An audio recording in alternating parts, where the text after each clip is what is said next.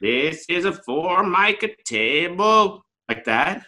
Green is its color.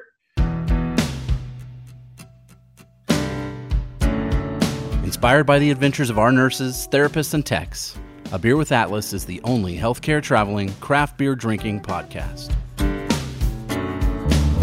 Each week, we'll open a few beers, talk about the brewery and the style of beer, and then dive into some research curated specifically for each episode. In the end, we hope each one sounds like a conversation you'd have with your friends while enjoying a few cold ones.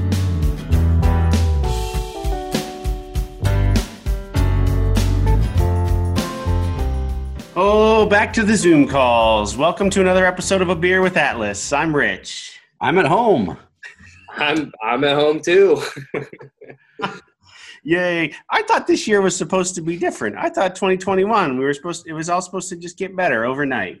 I guess not quite there yet. Well, anyway. I mean, if you get your news from Facebook memes, that would be the case. I rely on Brian's Facebook memes to get me through the day, quite honestly. So I guess that's true.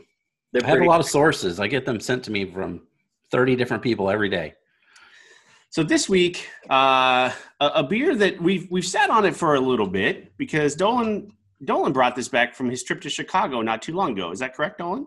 Yep. Lil Buddy. The Lil Buddy. This is possibly the smallest beer that we've ever had. And maybe this is one of those situations where actually being on camera, you can see because this can is tiny. It's an 8-ounce can. Yes. I've never seen this before in a beer. I have, but only in Louisiana. Why Louisiana? I don't know if it was some liquor law thing there, but when we would go down there for Mardi Gras, you could buy 8-ounce bottles of like any domestic beer. Or they would have 8-ounce or 10-ounce cans of like Bud Light or something. So you had to be careful when you went into the store because the packaging looked the same, but you'd be getting like 37 8-ounce cans. Yeah. So you really got to just slam them hard, so you had to know what you're getting into. But it's been probably 10 years since I've seen an 8-ounce can. It's fun. So Little Buddy, a little lager is what it's called, from Hopewell Brewing Company of Chicago. Yeah. This is fun. I like the little thing. It says, Lil Buddy is a delightful little lager, a snack, a proverbial +1. This easygoing, lighthearted lager siddles? Oh my gosh, I can't read that. I don't know how to say that word. Sidles right up with other boozy pals, but surely holds its own if you're looking for a little less, which sometimes is more. Sidles. It's like he's a sidler. That's a Seinfeld where he comes up right beside him and you don't even know that he's a sidler. Yep. I've never heard that term before. Yeah. You know what it instantly smells, and I understand this is a lager. It instantly smells like apple juice. Oh, it does. Doesn't it? Like a mild-ish apple juice. Man, so the reason we're back on Zoom is because I just got over with my 10-day CDC recommended quarantine. We tested positive for COVID, and I just got my smell back yesterday. So this is good awesome. Timing. Yeah. I didn't lose my taste, but definitely got my smell back. All right. First impression on this, it's delicious. It's easy. It's light. Makes me wish it was 100 degrees outside. Oh, yeah. Yes. This could be a pool beer, lawn mowing beer all day long. Yeah, for sure. So Hopewell Brewing is located at 2760 North Milwaukee Avenue in Chicago. Closed on Monday, as any good brewery should be. Open 2 to 7 Tuesday through Thursday, noon to 8 Friday and Saturday, and Sunday noon to 5.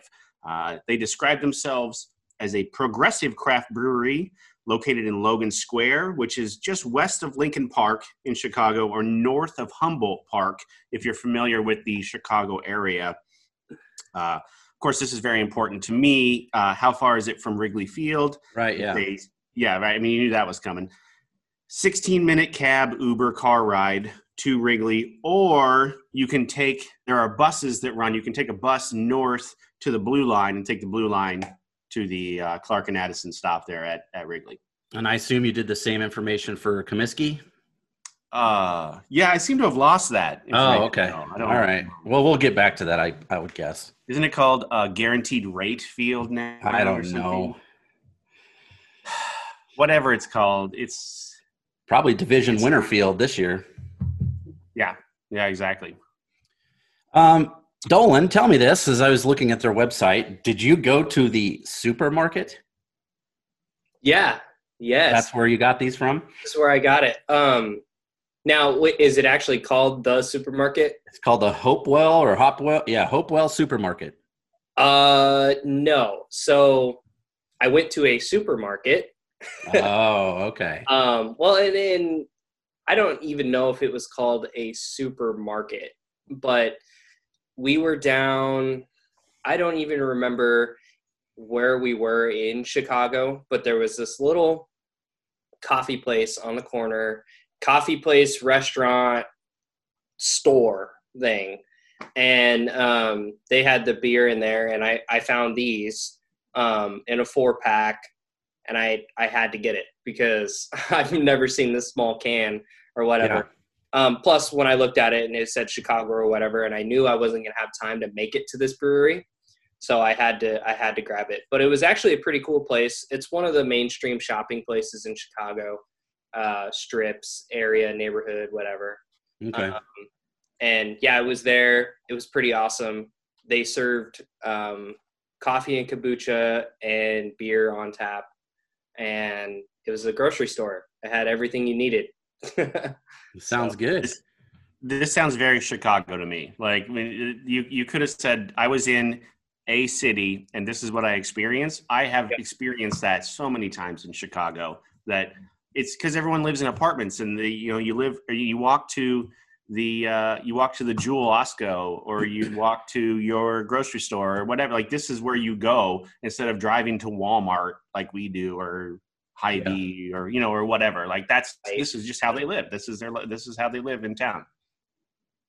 I think I saw on their website that I couldn't tell that they sold anything else there other than their beers.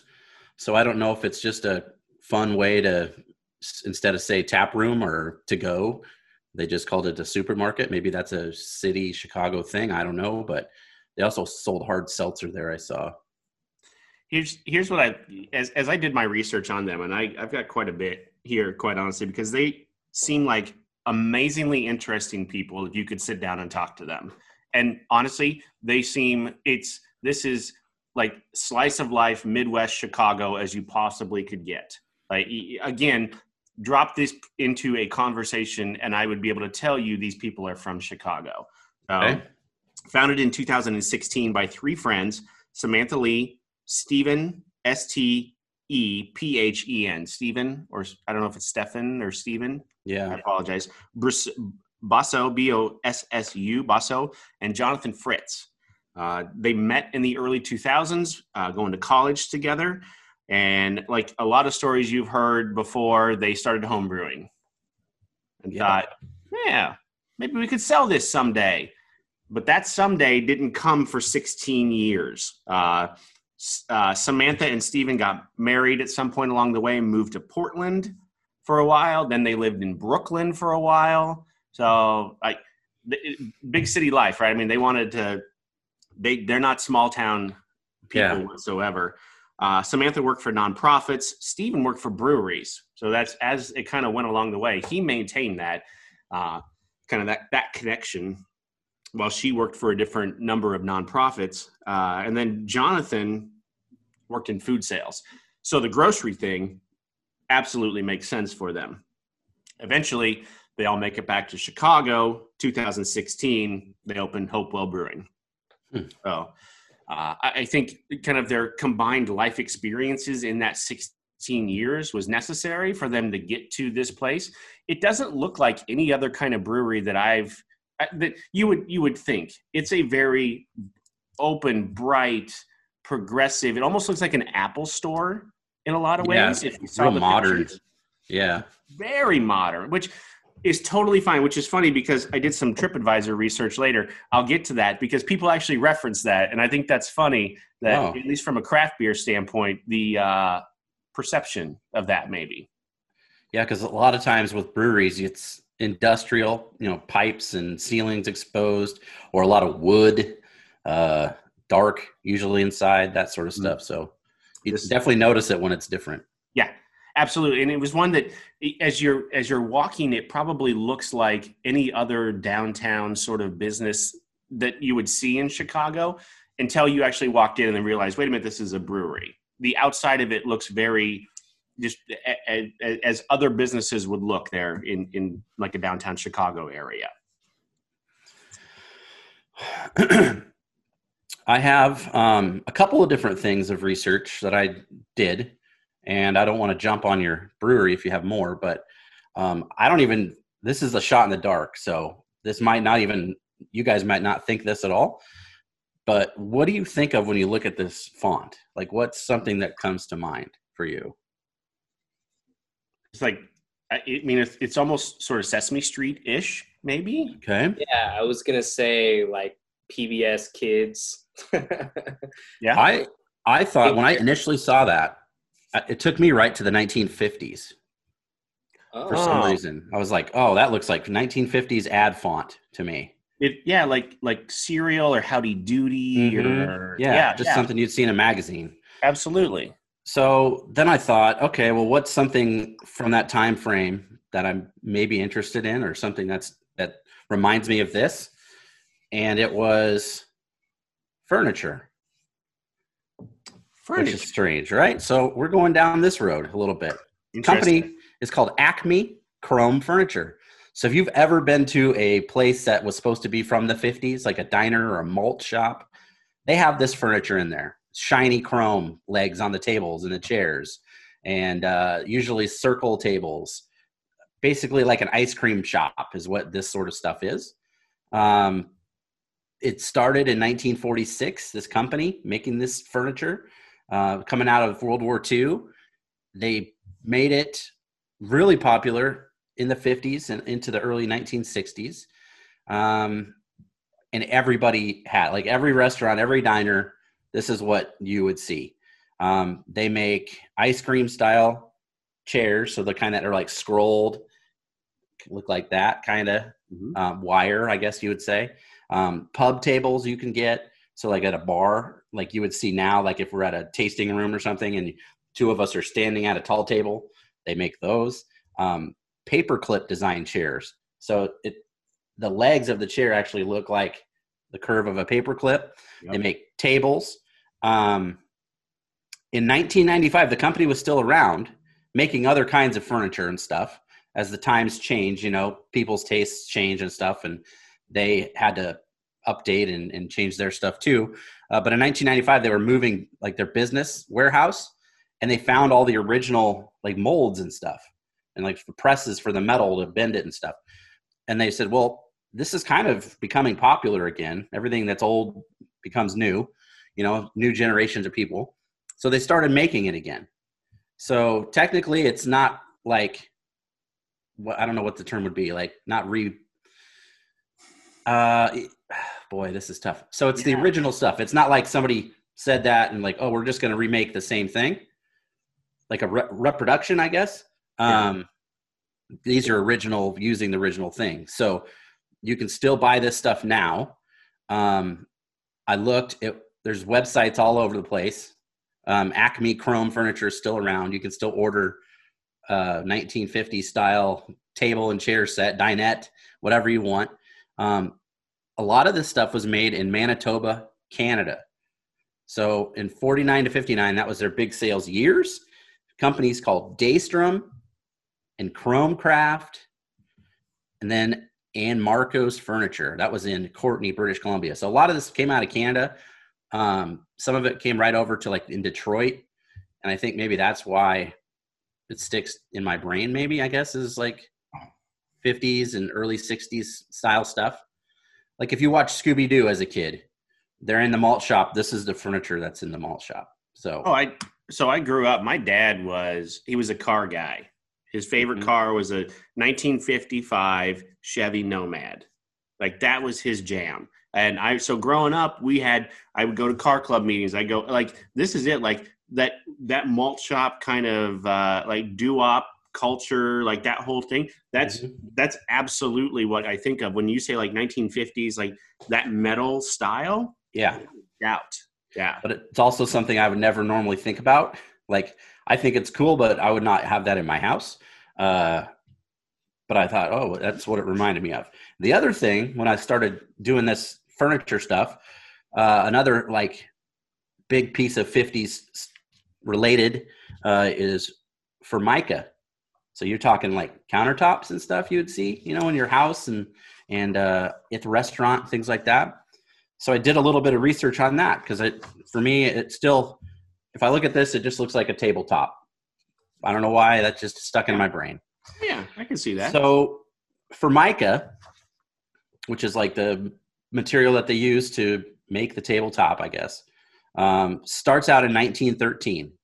And it's created to insulate electrical wires. Before that, they used actual mica, which is like a mineral you have to get out of the earth. And they made this as a way to not have to buy that stuff as much. It was cheaper. It was faster. They could make it themselves. They didn't have to wait for somebody to send them the stuff. And that's why it's called Formica, because it's instead of mica, this is what you're using it for.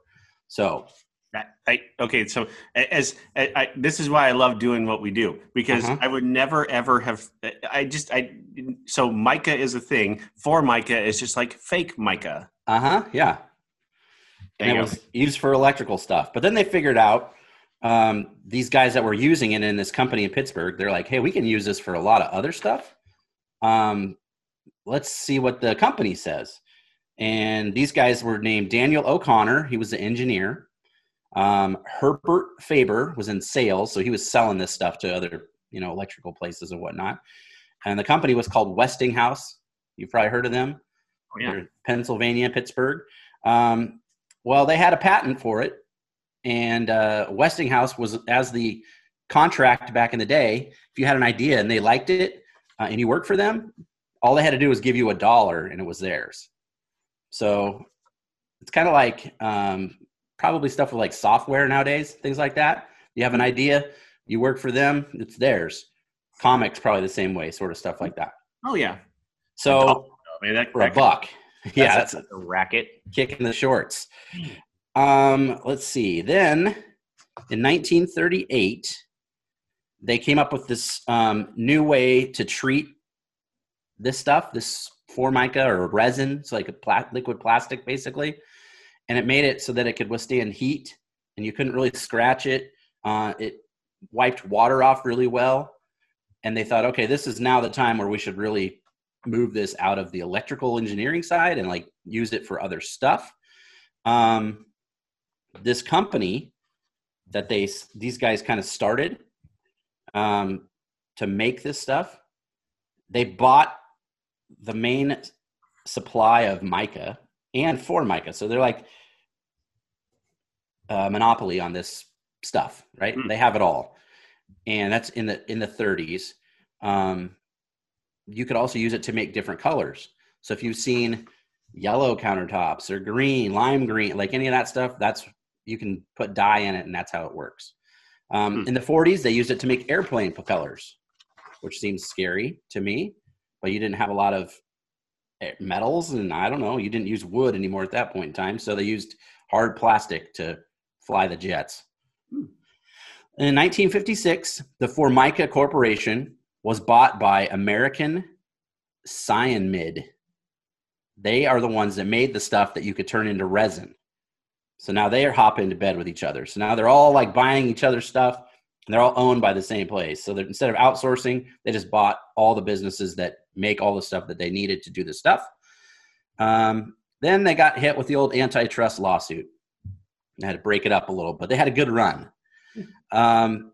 Something that you'll see if you think about a Formica tabletop in the chrome furniture we were talking about earlier, The most popular one was a boomerang design.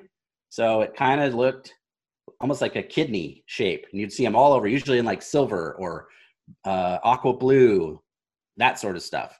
That was all over the place. They used it as well to make kitchen tabletops, countertops, bar tops. So if you had a wet bar in your house, like people did back in those days, you'd have this on a kick plate. You know what those are? Like on a door. Those are cool, I guess. I had one in my old house, but on the bottom, yeah. So you'd have some design there. Desktops, sink tops. They used them in bathrooms. So let's say at Atlas, you got to, maybe you had a bad lunch. You got to run in the bathroom real quick. There's those partitions in between the stalls. This would have, in the 50s, had Formica designs on those, and that was something that they used it for. And telephone booths, which we don't think about anymore. But yeah, they had design and purpose, and these people tried to make them pretty. And then the other thing I thought of just to talk about a little bit was that Formica became more than just the brand name. It became the name for everything that looked like that. Like Kleenex? That's what I wrote down. So Kleenex is an example, and duct tape is an example. I was wondering if you guys had any other ones that you could think of. Dolan looks like he does. I don't. I think, Kleenex is the one that comes to mind. I think maybe in my world, outside of this is Dolan's world every day, maybe yours too, Brian, it's every guitar to me is a Fender guitar, because all I know is Fender, right? I mean, and I know that's not true, but I mean, I know there's Gibsons and, or whatever, sure. But that's just one of those things. Default name? Yep. Yeah. That's a Fender guitar or whatever. Yeah. Yeah, I don't know. I mean, I don't know. Germex. All hand sanitizers, Germex. I don't know. Yeah, I was trying to think of some other examples, and that was my main ones. I think probably back in the day, you could say cornflakes or something, maybe like for breakfast cereal, because that was a big, or just Kellogg's. Otherwise, I guess also sometimes in the South, don't they call a lot of Pops Coke? Coke, yeah. Give me a Pepsi Coke or something like that, I've heard. I don't know if that's true, but even if you're ordering a Sprite, I think is Coke. You have to say Coke because that means soda, and then you have to say the flavor that you want, I think is how it works. Something, yeah. A Coke. People are weird. Sprite. Give me I'll take a Kleenex Cottonelle. It doesn't work. It doesn't work. Yeah. Yeah, and facial tissues doesn't cut it. It's just Kleenex. That's it. Right. Yeah, Kleenex. Yeah. Everything in my world generally relates back to a couple of things, right? Generally, it's either movies or music or like pop culture stuff, like comic books and action figures and that type of thing, right? Mm-hmm. So when you said Formica, there's a scene in Twin Peaks. Did either of you ever watch Twin Peaks? The show? Yeah. Or the movie, Fire Walk With Me. I saw the movie, yeah. Okay. So there's a scene where, and I had to look up his name because I remember him in Carnival. His name is Michael J. Anderson. He's the little person that appears in the dream sequences. And there is a scene, for whatever reason, this has always stuck with me. So whenever someone says Formica, it always goes back in my head. They recorded, in order to get the weird jerky movements, in the dream sequence, they learned all of their lines backwards. So they memorized all of their lines backwards, and then they played it forward. So they walked backwards and they said their lines backwards. So from end to beginning, they would say the word backwards. So feel, let's say I'm looking at feel here on my sheet, would be left. But then you play forward and it's feel. But it sounds weird. Yeah. So there's the one point during the dream sequence where he's standing at a pub table, a very similar like what you described, and he's running his hands over it, and in the weird sort of, and I can hear it in my head, he says, "This is a Formica table," like that. Green is its color. This is a Formica table.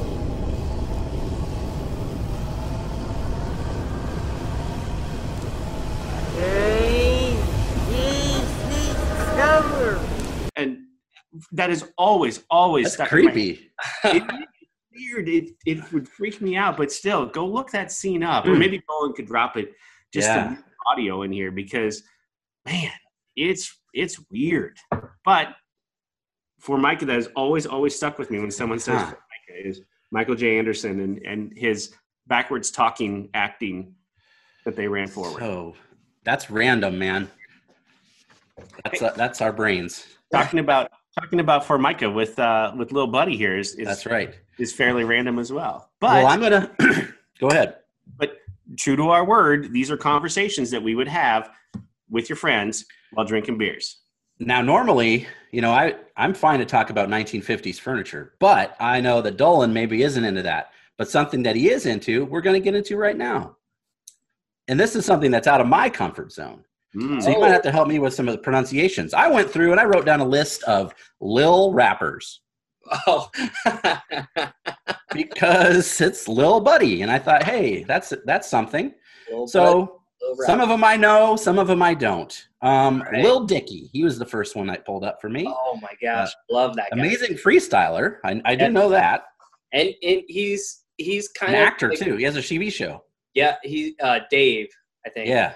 But he's also like not only is he a really good freestyler, but he's kind of on the like comedy rap side. Yeah, he's funny. A lot of his stuff is more funny. Yeah.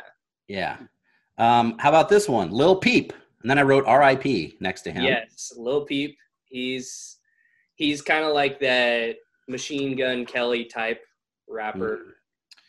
Well, that's funny that you mentioned that because the next one I wrote down is Lil Uzi Vert. Another gun reference there. Lil Uzi.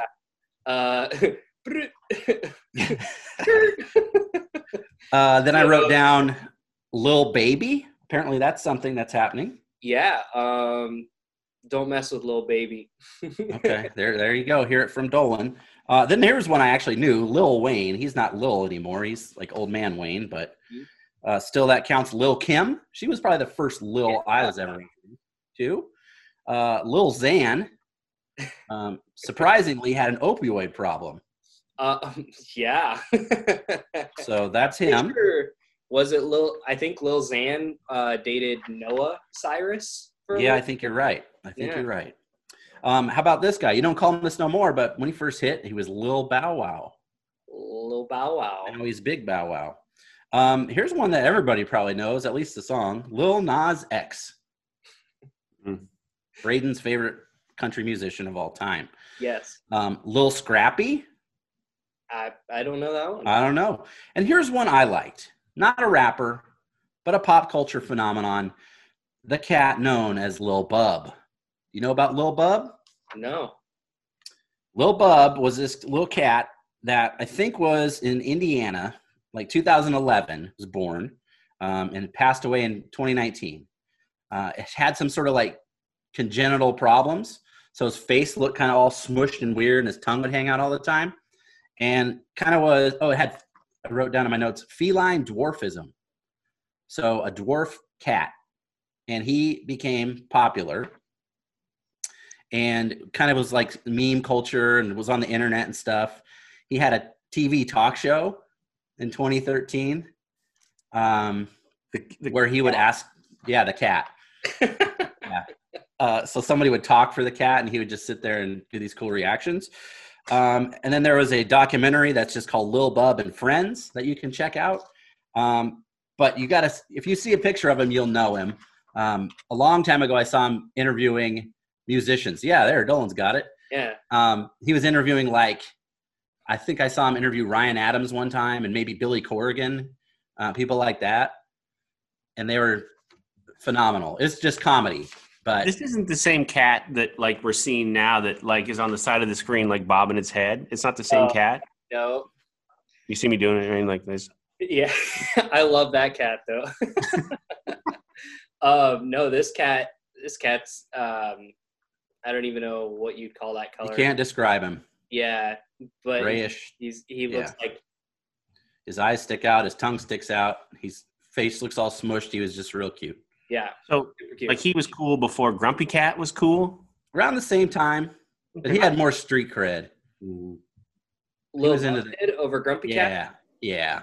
Lil Bub was more like underground, where Grumpy Cat was everywhere. Like there's a little golden book about Grumpy Cat that we have at my house, but we don't have no Lil Bub books. I'm surprised you didn't bring up after Lil Bow Wow, Lil Romeo. You know, there wasn't enough time to get all the Lils in there. I heard there was quite the feud there. There was for a while, boy. Yeah. More than a Lil Beef.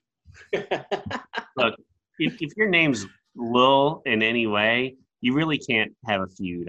Not a serious feud, really. I don't know. I'm not starting any with anybody on this list. Which one was in the movies? Lil Romeo or Lil Bow Wow?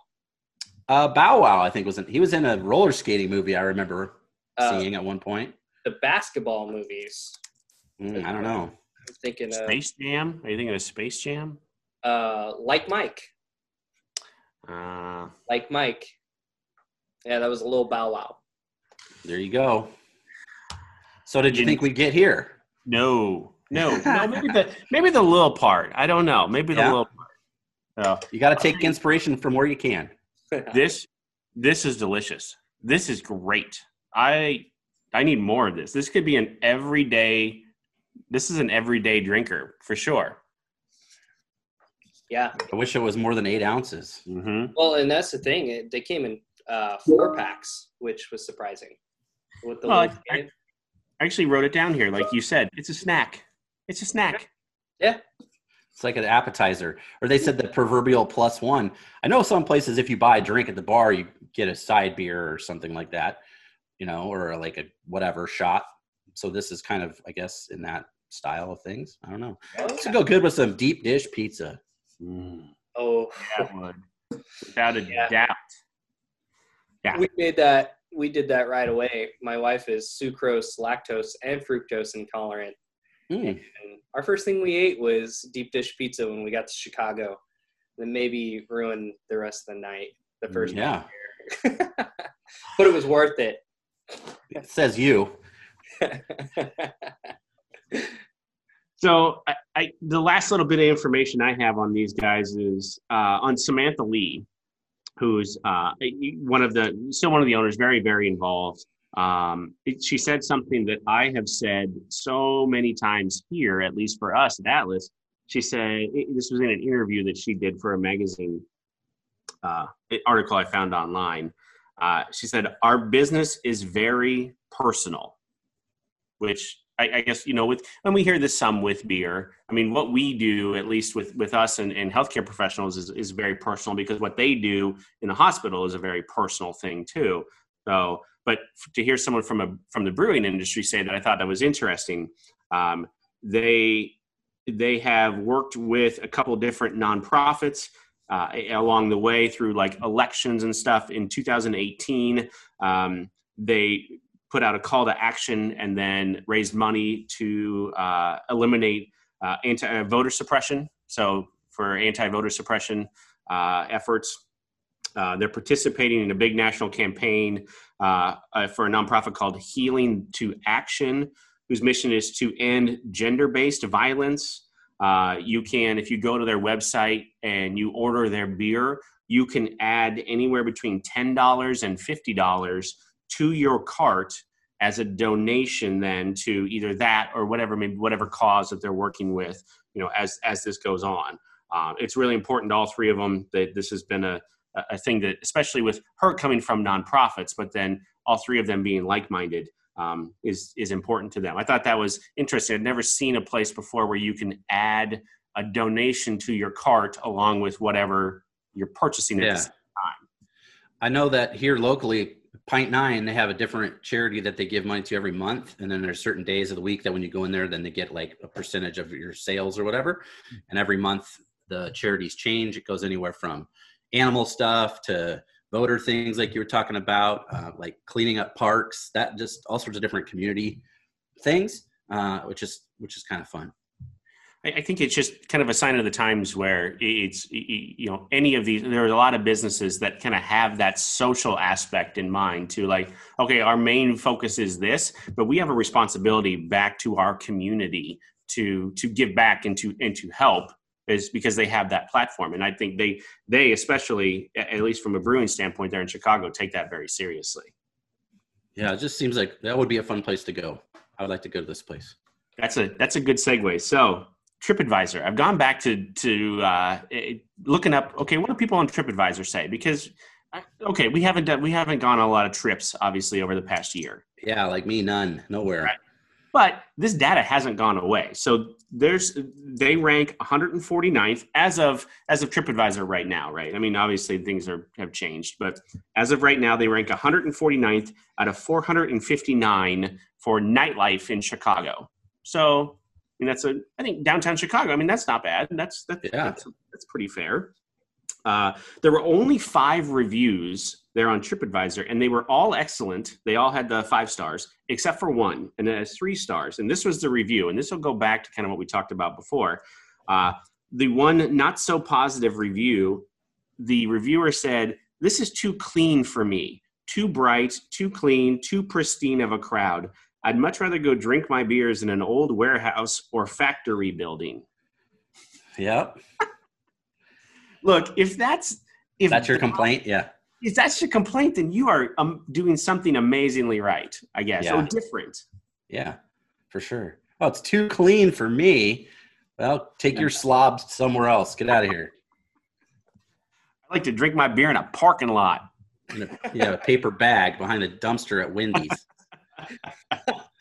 Like I said, if you look at this place, man, it looks like an Apple store. Like it's that clean and bright and fresh and fun and just it's a place that next time I'm in Chicago, I was just lamenting to my wife not too long ago that, man, I miss Chicago a lot. That this would be on the list to go to for sure. Well, hopefully, I saw in the news last night that they're talking a full spring training and normal baseball schedule this year. So maybe you'll be able to get up there. Maybe. Hopefully soon. So, okay, Untapped. Let's go check that out and see, where do you think this falls? 1,861 check-ins, so not a ton. But for a brewery that doesn't, I don't even know if they distribute outside of Illinois, at least this beer. Yeah, I've never seen any of their beers before. No, and for one that's only been around since 2016. Oh, where do you think we land? Well, it's a pretty good lager. I think I will probably go a 3.5 on it. But I think it's sitting at a 3.3. I'm going to say 3.79. And some of that rating goes into just the uniqueness of the can. Ooh. So getting a little extra from me just for the a little serving. Bump. Yeah. See, you get a little bump. A little pump. Isn't that guy too? I don't know. Yes. No, I think you're